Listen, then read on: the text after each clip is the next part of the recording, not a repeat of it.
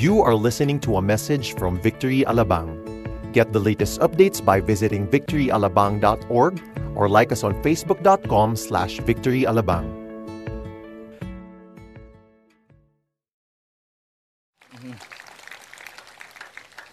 Okay, nasa third week na ho tayo ng ating ongoing series entitled Forward for the next 7 weeks na lang. Okay? And ang what we wish to accomplish pagkatapos ho nitong series na ito is for us to have a better grasp of the qualities of a disciple.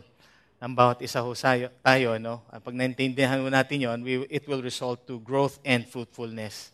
Katulad ho nung tinanong ko nung 2 weeks ago when we started this series, ang lahat naman ho, ang bawat isa sa atin, we desire to spiritually grow at maging fruitful, hindi lang ho in our way of life, but even more so sa ating spiritual life. Now again, reason why we have called this Forward is because as a disciple of Christ, yun yung talaga yung tatahakin natin. Pa-forward ho tayo. It has never been going backward or going back to our old way of life. A disciple of Christ, if we declare to be one, is someone who progresses and not regresses. Again, desiring growth and fruitfulness, not left with the old way of life. Siguro kahit hindi ongoing itong series na ito, it's the same message that we also put in sa ating, every Sunday. Growth talaga ng bawat isa ang what the Lord desires. Pero itong growth na ito is really our personal responsibility. Again, hindi ho ito dahil doon sa Victory Group leader natin. Or it's not about, the pastor has been pushing us to be disciple, to be part of a Victory Group. Hindi, we remind you. But still, it's really up to us. We have divided our 9 weeks into the following. Di ba? Yung following Jesus, which is the start really of our spiritual walk. Paano ba? Sino ba susundan natin? Siyempre, wala nang iba kung hindi ang Panginoong Jesus. And then after that, now we do understand, by following Christ, paano ba ito, Him imparting to us kung ano yung characteristics niya, then it's our time to fish for people. Kasi yung bang pagkakakilala natin sa Panginoon ay hindi naman tumitigil sa atin, kung hindi dapat ito ay ibinabahagi din natin sa ibang mga tao. At pagkatapos, as we have fish for people, continuous process ito, we also move to fellowshipping with other believers. And we have lots of ways and means kung paano po tayo nakikipag-fellowship. Ang hilig ko namin is, we drink coffee, kwentuhang kapihan, like Franco, yung meron pa tayong coffee date. Okay, so yun, that's a time also, an opportunity for me to fellowship with a fellow Letranite, Arriba Letran. Okay, pare-pareho kaming galing sa Intramuros. And, getting to know people. Hindi lang naman to yung nakikifellowship tayo para magchismisan. Okay? wala ho tayong, hindi ho yun yung pakay natin. But to get to know the person, get to know people, what else, di ba? To pray for them, encourage them.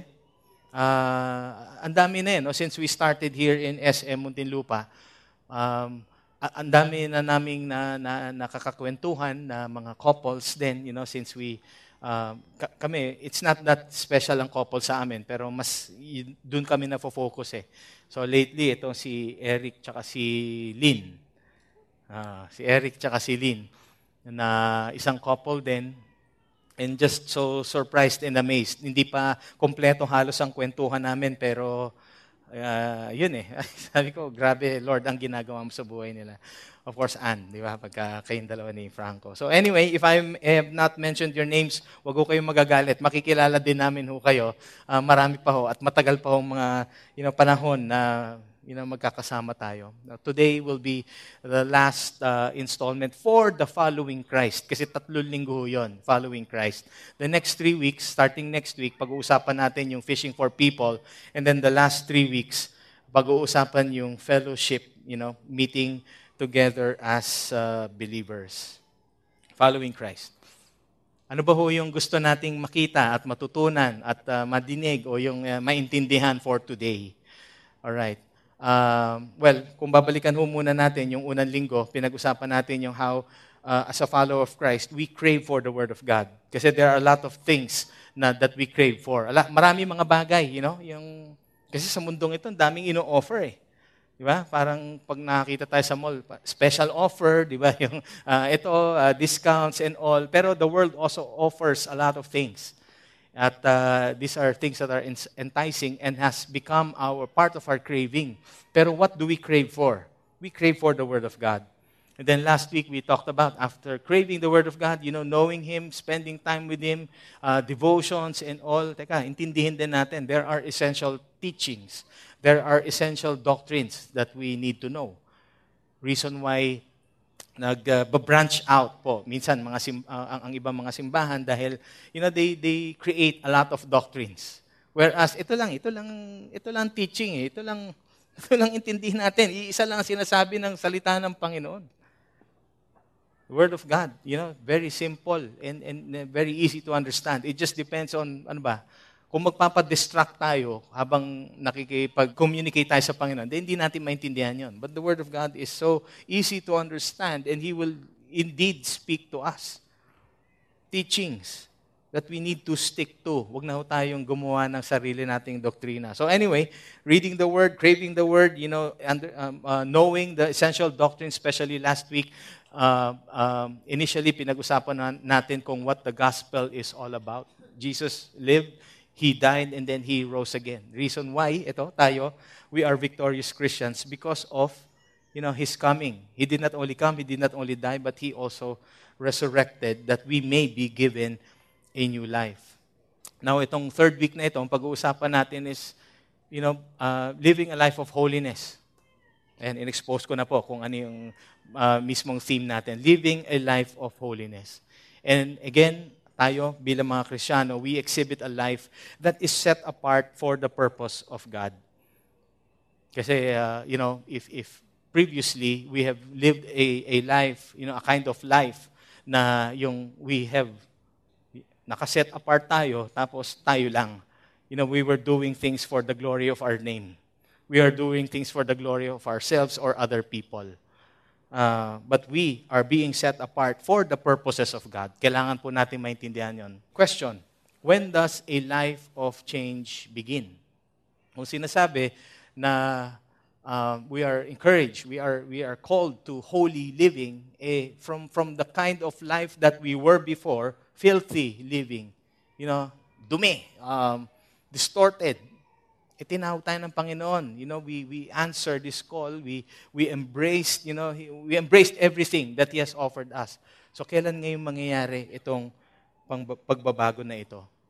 Ang bawat isa ho sa atin, we are greatly influenced by people we follow. Probably, may mga kanya-kanya tayong personal preferences. I'm not talking about our spiritual, pero I used to play barangay level basketball. So, hindi ako professional player. But hilig ko talaga maglaro noon. And when you look at certain players, you have the tendency to copy them, to play like them. Although maliit ako, pero ang mga tinitingnan ko noon, yung mga players din nung araw, 80s. Okay? Ako, I was really playing rough before. Ang goal ko po noon ay hindi manalo. Ang goal ko noon, dahil hindi ako Kristiyano, ay manakit. Mabuti na lang talaga ako. Kung hanggang ngayon, yung pa rin ang goal ko, delikado tayo dyan. But other people greatly influence us in so many ways. The way we act, the way that we speak. Okay, in my case, the way that I played, has something to do with whom we look up to the most. Change began when I started watching these people. Pero sabi ko nga, later on, I realized, oh no,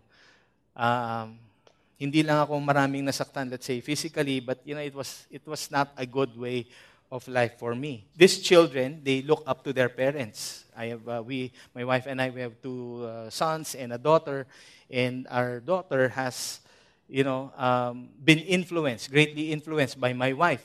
The way that she dresses up, the way that she puts on her makeup, Things have changed when from a teen turned into a college student, tas nagtatrabaho. So parang may life change sa kanya physically, pinapanood niya yung nanay niya.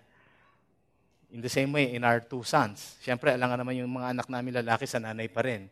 So, so yung bunso, nagkaroon siya ng mga changes, and he is growing older. Marami siyang mga bagay na napipick up pala sa akin. Like, the way I fix my hair. Yung sa akin, guluhin mo na lahat, wag lang yung buhok ko. Parang gano'n, aawayin talaga kita pagka wag mong hahawakan ng buhok ko. So parang gano'n, the way I fix my hair, the way the shoes that he wears, the watch, ngayon, ang hilig niya magsuot ng relo. At saka pag kinuha niya, as in kukunin niya talaga, hindi yung pwedeng paggamit, pwede bang pasuot. Akin na lang yan. Yun ang sabihin niya. Tinatagalog ko para hindi niya maintindihan. Ha? But anyway, he's there. Pag naglalakad, I have recently, going out, may sling bag ako na suot-suot ko lang. Ganun din. Meron din siyang sling bag. Okay, na ginagamit and all those things. Now, probably, there is really something in me that is worth imitating. Mabuti na lang hanggang ganun lang. Parang don't imitate me anymore when it comes to character and all. I know that I'm still a work in progress. Hindi pa ako yung, hindi tayong lahat, ang bawat isa sa atin, hindi pa tayo yung even keeping up to the characteristics of Christ. Malayo pa. That's why we are allowing ourselves, di ba, na to be molded into the image and likeness of Jesus Christ. Now I go back to our spiritual. For a Christian, bilang isang Kristiyano, whom do we follow? And then when we follow, ano ba yung nagiging resulta? What is the result? What happens?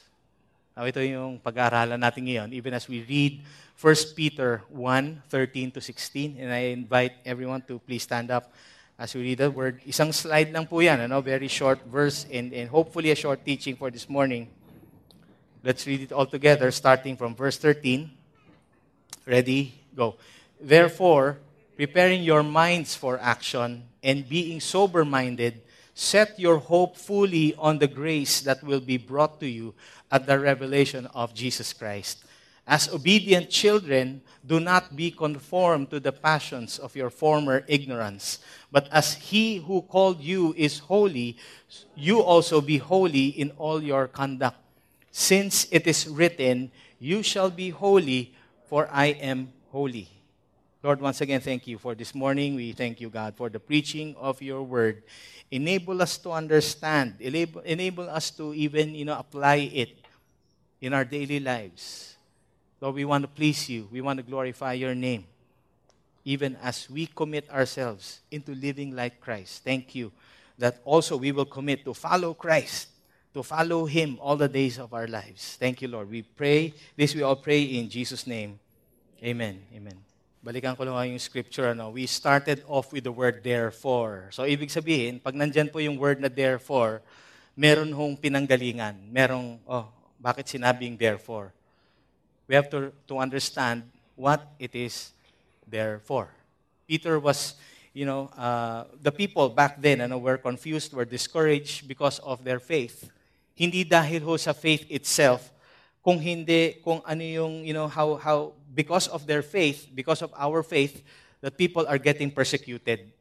So napapersecute sila, and he exhorted the people to stand strong, and not only to stand strong repeatedly, inuulit-ulit niya sinasabi, and even reminding them of Christ's example.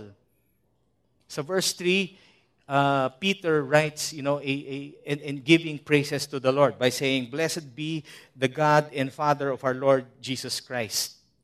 Bakit daw? According to His great mercy, the Lord has caused us to be born again. The Lord has caused us to have a changed life. The Lord has caused us to become Christians to a living hope. How? Through the resurrection of Jesus from the dead.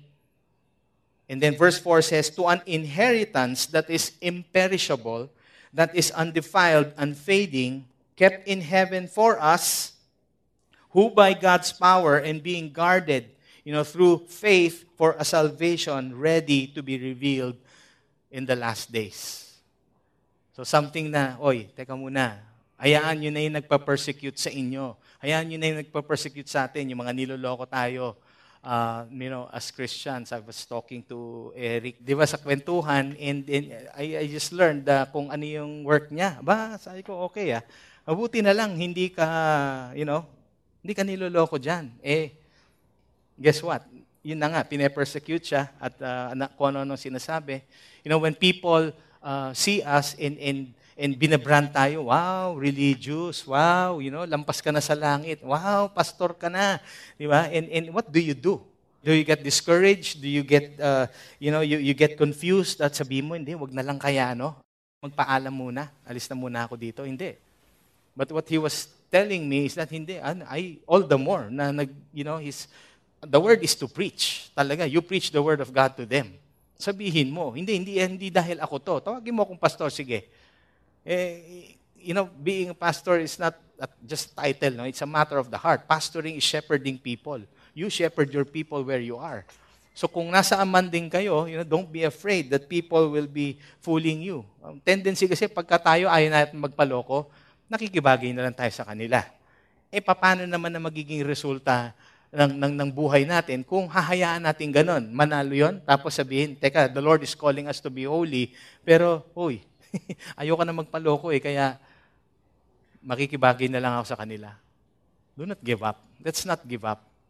We will be hearing a lot of things. People will be, sobrang panunukso na ang aabutin natin. Pero, okay, fine. Diba? But we will continue on to preach the word of God.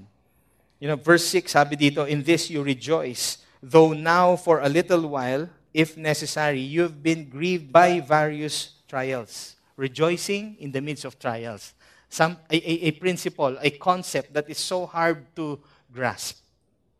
Lord, ang hirap nyo, you're going through, para kang, sakit-sakitan ng katawan mo, pero tawa ka ng tawa. Ano ba yun? Loko-loko or what? Di ba? Pero you're rejoicing even in the midst of pain. I'm not saying that physical pain, pero there's so much pain being inflicted in us. Pero do we give up? No.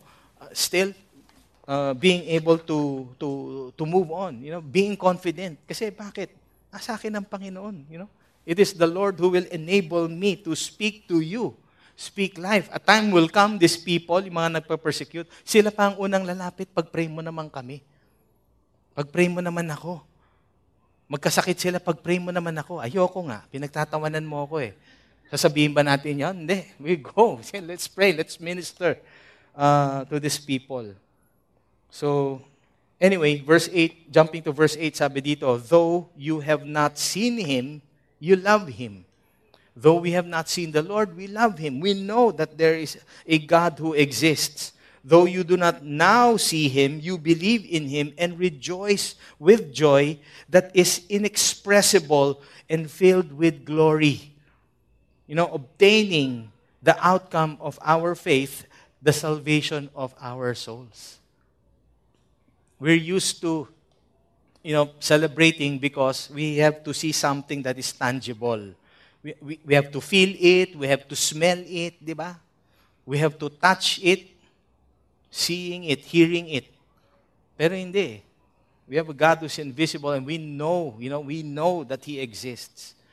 Kaninang umaga lang, we have one of our missionaries who was assigned also in one of the restricted nations. And nakita ko siya, and I was just reminded even when she reported last week sa office sa Alabang, kinikwento nga niya, grabe, how they are able to move forward and even not only for themselves but para doon sa mga taong nire-reach out nila. A nation that is so restricted na yung huhulihin ka talaga pag nakitang pinagpipray mo at nagsishare ka ng gospel. But why do they do this? Kasi they find joy. Kahit na may persecution doon, mawawalan ka na ng trabaho o pababalikin ka dito sa Pilipinas, pero sila, binibigyan sila ng favor ng Panginoon, to continuously do the work that they were called to do. And we see testimonies of people from that nation na sobrang tuwan-tuwa sila, na hindi nila akalain na Christianity pala is just about that. Anong gagawin ko? Tatanggapin ko lang ang Panginoon? Ando sa interview, katanggapin ko lang, wala na akong gagawin. Hindi, wala na. Wala ka nang gagawin. Kasi may ginawa na para sa'yo. Now, in the same way, ganun din para sa atin. We know that we are in a nation where mostly, di ba, Catholics. And maganda nga dito sa atin dahil Jesus has been exposed already to us.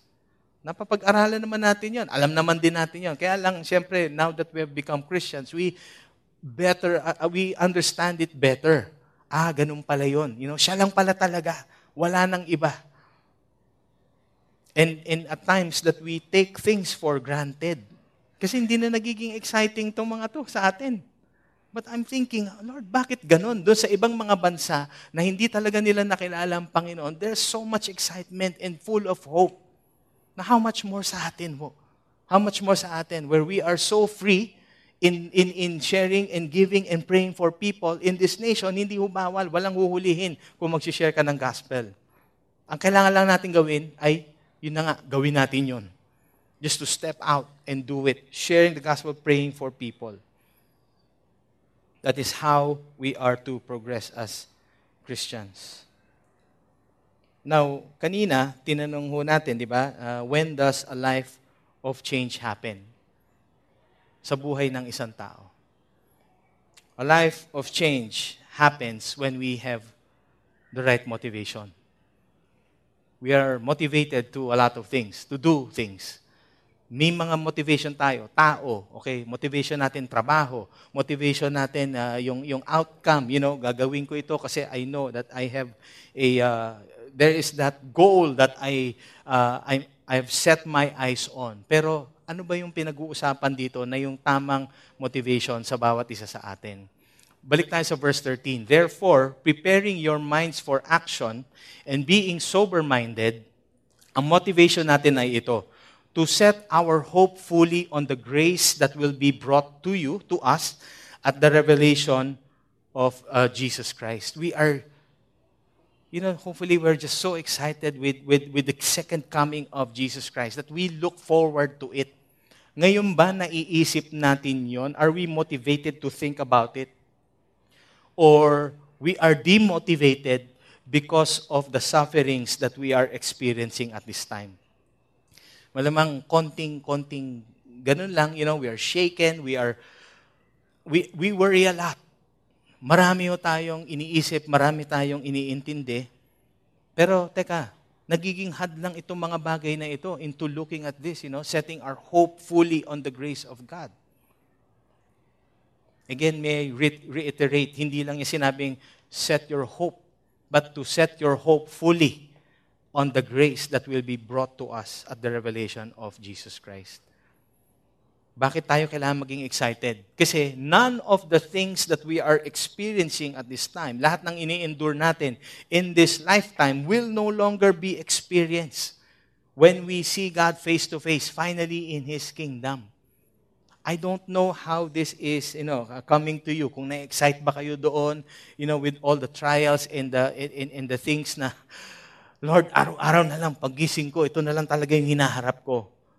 Pero will we commit ourselves, having the right motivation to set our hope fully on the grace that will be brought to us? We prepare our minds for action. Kumbaga, oo, we have set our hope fully on the grace, but be prepared, we prepare our minds for action. This statement was used as if na yung iniisip niya na illustration ay yung like mga soldiers or military people na who had long garments before. Siguro ganun yung mga soldiers noon. Mahaba, nakapalda, hindi ko alam, damit ba yon. Pero to prepare your minds for action, maraming pwedeng mangyari. Pero what do you do? Teka, sagabal itong itong suot ko, hindi ako makakatakbo. Sabi diyan, hindi, tiklupin mo yan, ayusin mo yan, itali mo yung para makatakbo ka na mabilis, makareact ka na mabuti. That is how we prepare our minds for action. Pero tayo din, we are all called to prepare our minds for action, knowing that there will be troubles, knowing that there will be trials, knowing that we will be facing a lot of things. Now, if our goal is holiness, pero teka muna, in my marriage, this is what's happening. How come, Lord, Simula nung naging Kristiyano kami, lalo kami nag-aaway. How come, Lord, na di ba, lagi kaming may diskusyon and all these things? Sinabi ba ni Lord na kung magiging Kristiyano ka, sasamahan ko yan ng pag-aaway sa nyo, sa marriage ninyo, or even in your family. But these things are happening because, ito yung nagpapatibay sa atin. Ako ba, walang pinagdadaanan? Meron po. Kailangan ko ba sabihin sa inyo? Hindi na. This is between the Lord and myself and my wife, and our family. Are we greatly troubled at times? No, not even at times eh. If I may say, most of the time, pero ayoko naman i-confess na ganun. Pero what are we doing? What are we choosing to say? What are we choosing to do? That we set our hope fully on the grace that will be brought to us at the revelation of Jesus Christ. Being sober-minded, as also mentioned here, is being steadfast, remaining faithful, remaining committed. May self-control tayo para, when we make decisions, tama yung we make good judgments. Natataranta na tayo. We are being pressured with a lot of things in life. And para makagawa lang tayo ng decision, sometimes even without conferring with the Lord, even without praying for it, and the Lord also uses a spouse without even telling your spouse, hala, sige, gawa na lang tayo ng desisyon. Hindi na tayo, para tayong pressured eh. Parang katapusan na ba ng mundo? Hindi pa. Sandali lang. Be prepared. Be prepared for battle. And then let's be sober-minded. Maging steady lang tayo. Steady. Kaya ba natin gawin yon? Don't answer anymore. Pero it's a question for us, even in the midst of hardships, can we remain as how Christ would react to things. We should have a determined focus on that grace that will come to us when Christ returns. Daming hardship, Minsan ba nahihirapan na kayo? Pwede bang umamin lang tayo ngayon? Nahihirapan ba tayo minsan sa pinagdadaanan natin? Pero again, we should learn that itong hardships na to is not outside God's sovereign will. I will repeat it again, that it is in fact used by Him to mold us according to Christ's image. At pag may nangyayaring ganito, it doesn't mean, that if things happen, worse things happen, that God is not in control. Because He is. He still is. Sino bang bumibitaw? Si Lord o tayo? Tama na, ayoko na, Lord, ayoko na. Ayawan na tayo. People also back out. People also say na, Lord, no more of this Christianity thing. Because they think of hardship as punishment. Oo nga, we came from whatever life that we have lived before. Pero hindi naman din sinasabi sa atin, Panginoon, parurusahan kita pag naging Kristiyano ka. Hindi na. May pinarusahan na para sa atin. May naparusahan na. Kinuha na ng Panginoong Hesus yun. Tapos na. Bakit may ganito? Hindi punishment, but it is something to mold our character still.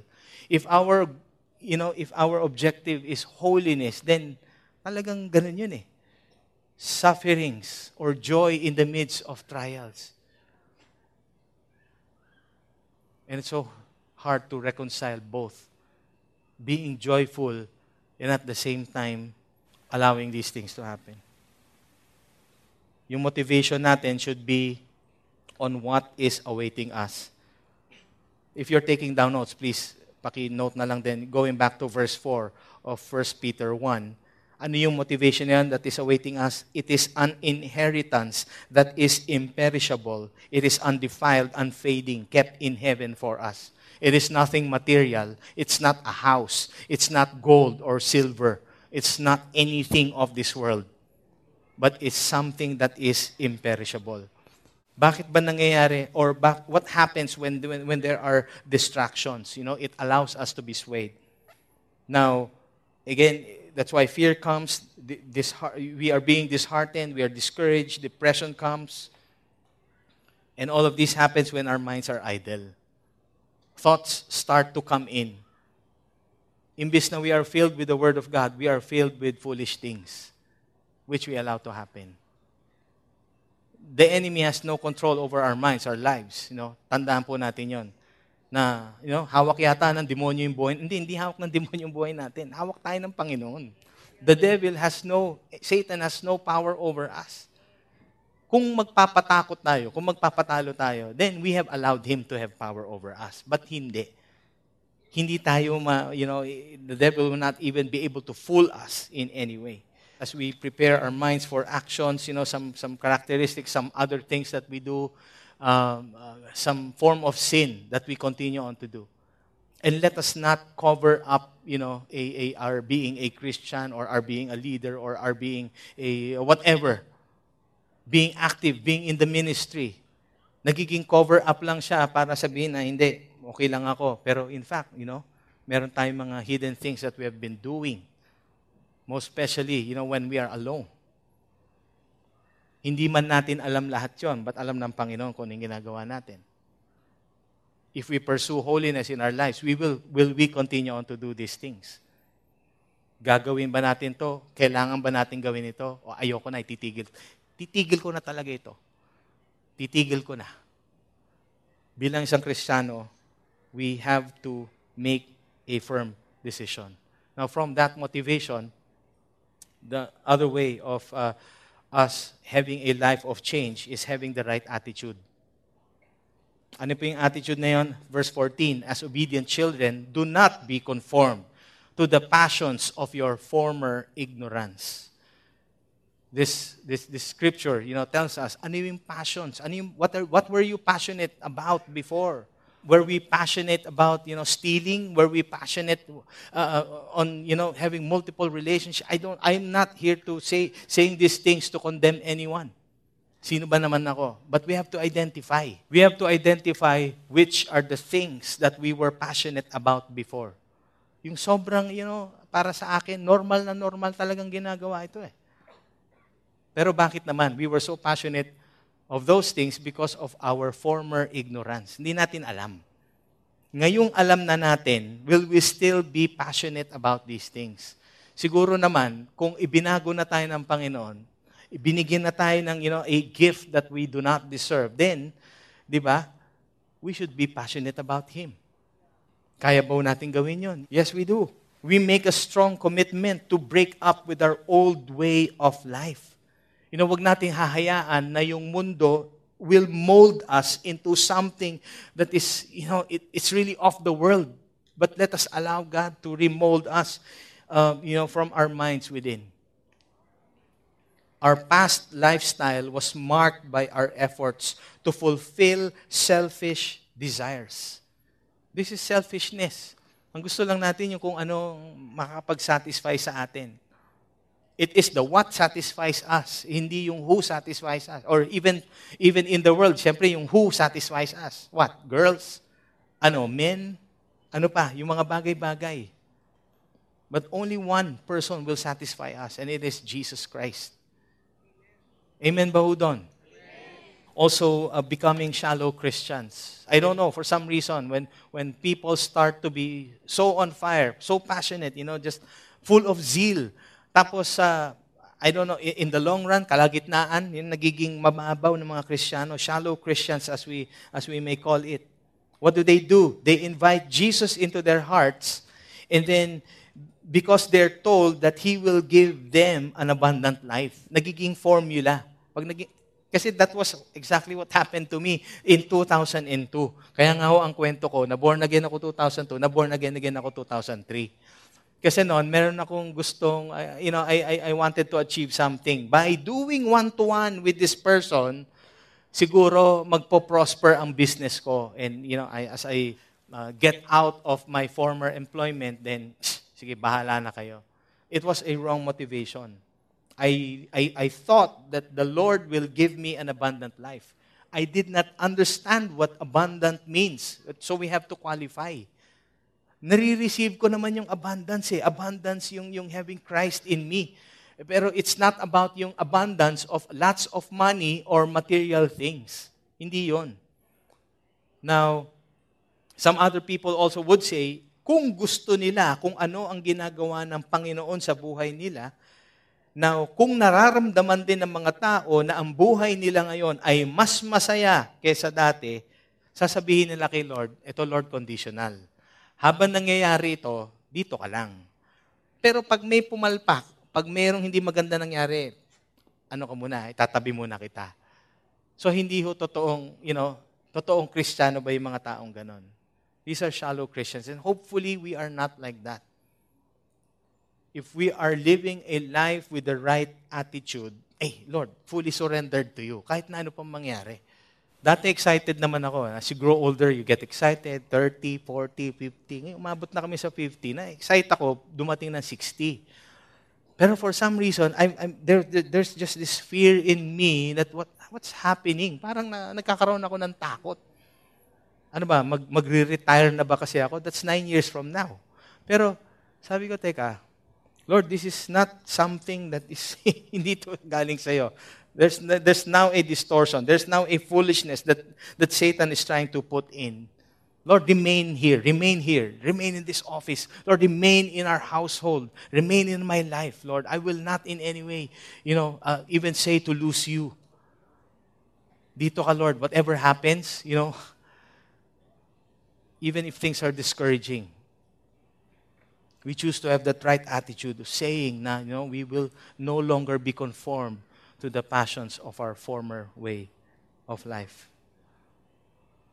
Sabi dito, as obedient children. Nung unang-una sinabi, as infants.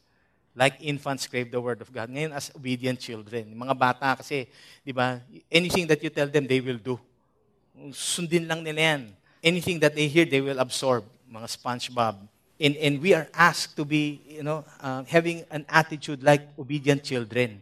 Ano sabihin ni Lord, sundin natin. Huwag na tayong magtanong. No ifs or no buts. We also need to get into the habit of asking, Lord, or ano ba ang sinasabi ng salita ng Panginoon?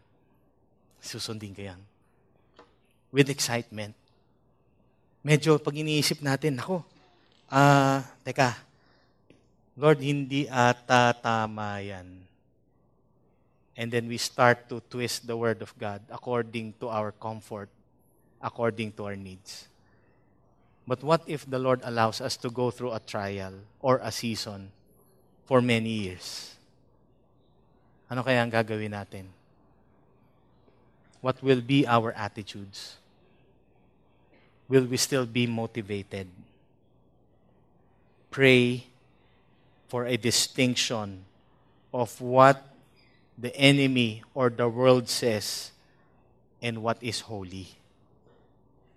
From motivation to having the right attitude, I guess we are on that track to holiness. We make a decision now.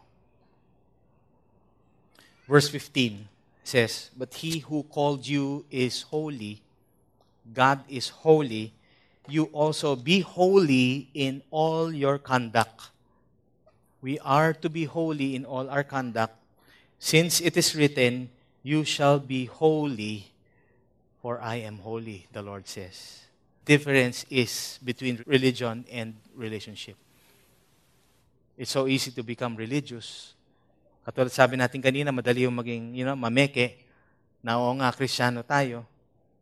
Pero we are called to be holy because we are being set apart for God and His purposes.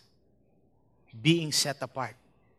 The Lord is telling us, I want you to do something for me. Hindi lang tayo namumuhay na yung para maka-experience ng masarap, na masaya. Not only to be in a good company, being treated well, meron tayong malalaking sweldo to have all this enjoyment. Pero kung ang lahat ng ito ay nararanasan natin ngayon, bonus na lang sa atin yun. We are called to be holy because God is a holy God. Alam ba ho natin yan pagka yung, as a human being, siguro ako towards my father, and for me to know more who my father is, I will not stop, spending time with him. Children won't stop spending time with their parents. Gusto ko makilala ng tatay ko, pero pinapanood lang natin ang tatay natin. Same concept. When we do want to know our holy God, we don't stop spending time with Him. ang Christian life is a process of growing to know God as He has revealed Himself in Scripture. Na yung parang tayo na lang, mahihiya na lang talaga tayo. As in, mahihiya tayo na every time that when we read the Word, oh Lord, have you experienced that? Yung minsan napapagano na lang kayo, yung, oh, Lord, this is foolishness. Yesterday's devotions, when, my wife and I were discussing, and in this particular story in Mark 10, Jesus was about to be persecuted. Pinapili yung mga tao. Di ba? Whom would you want me to release to you? The one who has been claiming as the King of Kings, Lord of Lords? O Barabbas? They chose Barabbas. People then, they kept on persecuting the Lord Jesus. Of course, ito naman lahat naman part of the plan. But just to realize, bakit daw ginawa yon? Because this guy, he wanted to please the people. And sometimes we can also be like that. We can be people pleasers and not pleasing God. Mas gusto pa natin na makakuha ng approval of men rather than, getting the approval of God. The knowledge of the Holy One, the knowledge of God has a transforming effect on our lives. Kung tayo, fellowshipping with a holy God, as in talagang ewan ko na lang. You are in the presence of a Holy One, and then yet we would still choose to become foolish. Holiness is not, it's not about the externals, having good looks, mabango, wearing all white. But holiness is really a matter of the heart. We can never be as holy as God, since such absolute holiness only belongs to God alone. Pero we can and must grow in personal holiness as we grow to know our holy God. Being holy does not even apply only to certain things in the way that we live. But being holy applies to everything in our way of life. Just surrendering everything. How have we been living and conducting ourselves? Paano ba yung way of life natin? Do we still have that thinking that we can continue on to live a life of foolishness? Or can we make a decision to live a life of holiness? Are there still things that we need to surrender to the Lord, which stops us from pursuing, holiness? Kung yun ang calling natin, then dapat, wala nang hadlang, wala nang pipigil pa. Wala na tayong ibang rason from doing it. If we cannot still do that, identify natin ngayon, ano ba ang pumipigil sa atin from doing so? How else can I explain holiness? I pray that the Holy Spirit, will Himself reveal to you itong lahat ng pinag-uusapan natin na ito. I will be running out of words. But definitely, the Lord will never run out of things. Kung ano yung tinatrabaho niya sa buhay natin. I will not make someone holy. The Lord will make us holy. But it is a decision for us to make.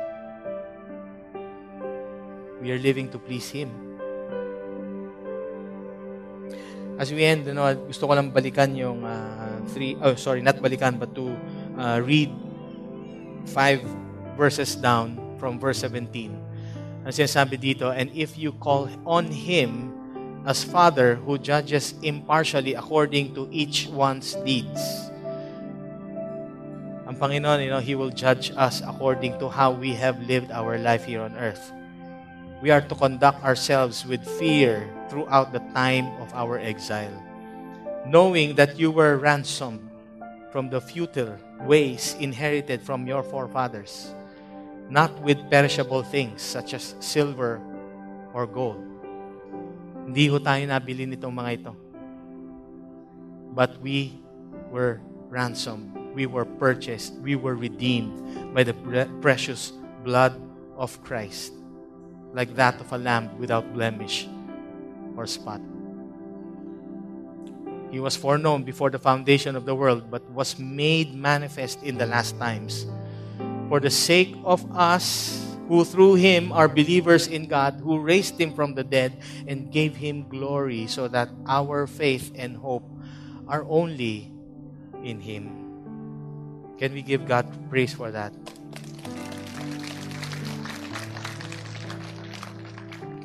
Kung akala natin being good is our end goal of becoming a Christian, being good, doing good, helping others, hindi, nagkakamali po tayo doon.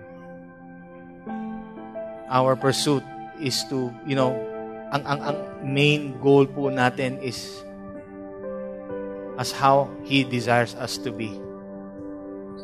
But it will only happen as we continuously make a decision to follow Christ. Yun lang po yung kailangan gawin. Huwag na ho natin pahirapan yung sarili natin. Simple lang hinihingi ng Panginoon. Kung ano sabihin niya, sundin po natin. Let me pray. Father, thank you. Lord, sa umagang ito, maraming salamat, O Lord. Maraming salamat. Marami pang mga bagay na hindi pa namin alam, na hindi pa namin naintindihan. Pero kahit hindi namin alam, o hindi namin maintindihan, hahayaan na lang namin, Lord, na Ikaw ang mamuno sa amin. It will never be about, what we have planned for, what we have decided for.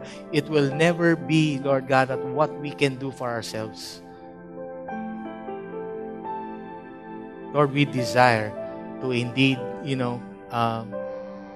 give the glory to You and to You alone. At isa sa mga bagay na mangyayari yon if we allow ourselves to be holy because You are holy. Our response every time that we will be reminded of these things, Lord, is just to say, Lord, how foolish we are, pero we will continue on to worship You. And that is what we are about to do at this time. In Jesus' name we pray. And we're just so strong, lalong-lalo na nung Tuesday, nagkaroon tayo ng men's meeting. We pounded on these things to the men. Men, kung sa tingin ninyo ay kawalan ng pagkalalaki ito, please don't think about that. Don't think that way. You, if you are not yet married, will lead your families later on. And it will be difficult for you to lead your families if hindi natin hahayaan ang sarili natin to be led by others. But if you just, nahiya lang kayo magtaas ng kamay, may iwan ho kami dito. Lumapit lang po kayo mamaya if you are interested to join a victory group. Let's pray. Father, maraming salamat again. Lord, thank You for this time. Thank You for all the men and the women who are here. Lord, young and old, Lord, I declare Your blessings to be upon them. Yes, I know that it is not a formula, that when they have decided to become a Christian, that's abundant life. But I am declaring those blessings to be upon them. The things that they've been praying for, Lord, na hindi lang nila matatanggap, Lord, kung ano yung eksaktong hinihingi nila. But I declare even tenfold. Surprise mo sila, Lord, in so many ways. Create miracles in their lives. Use them even to be an avenue na maging blessing sa maraming tao. In Jesus' name we pray. Amen and amen.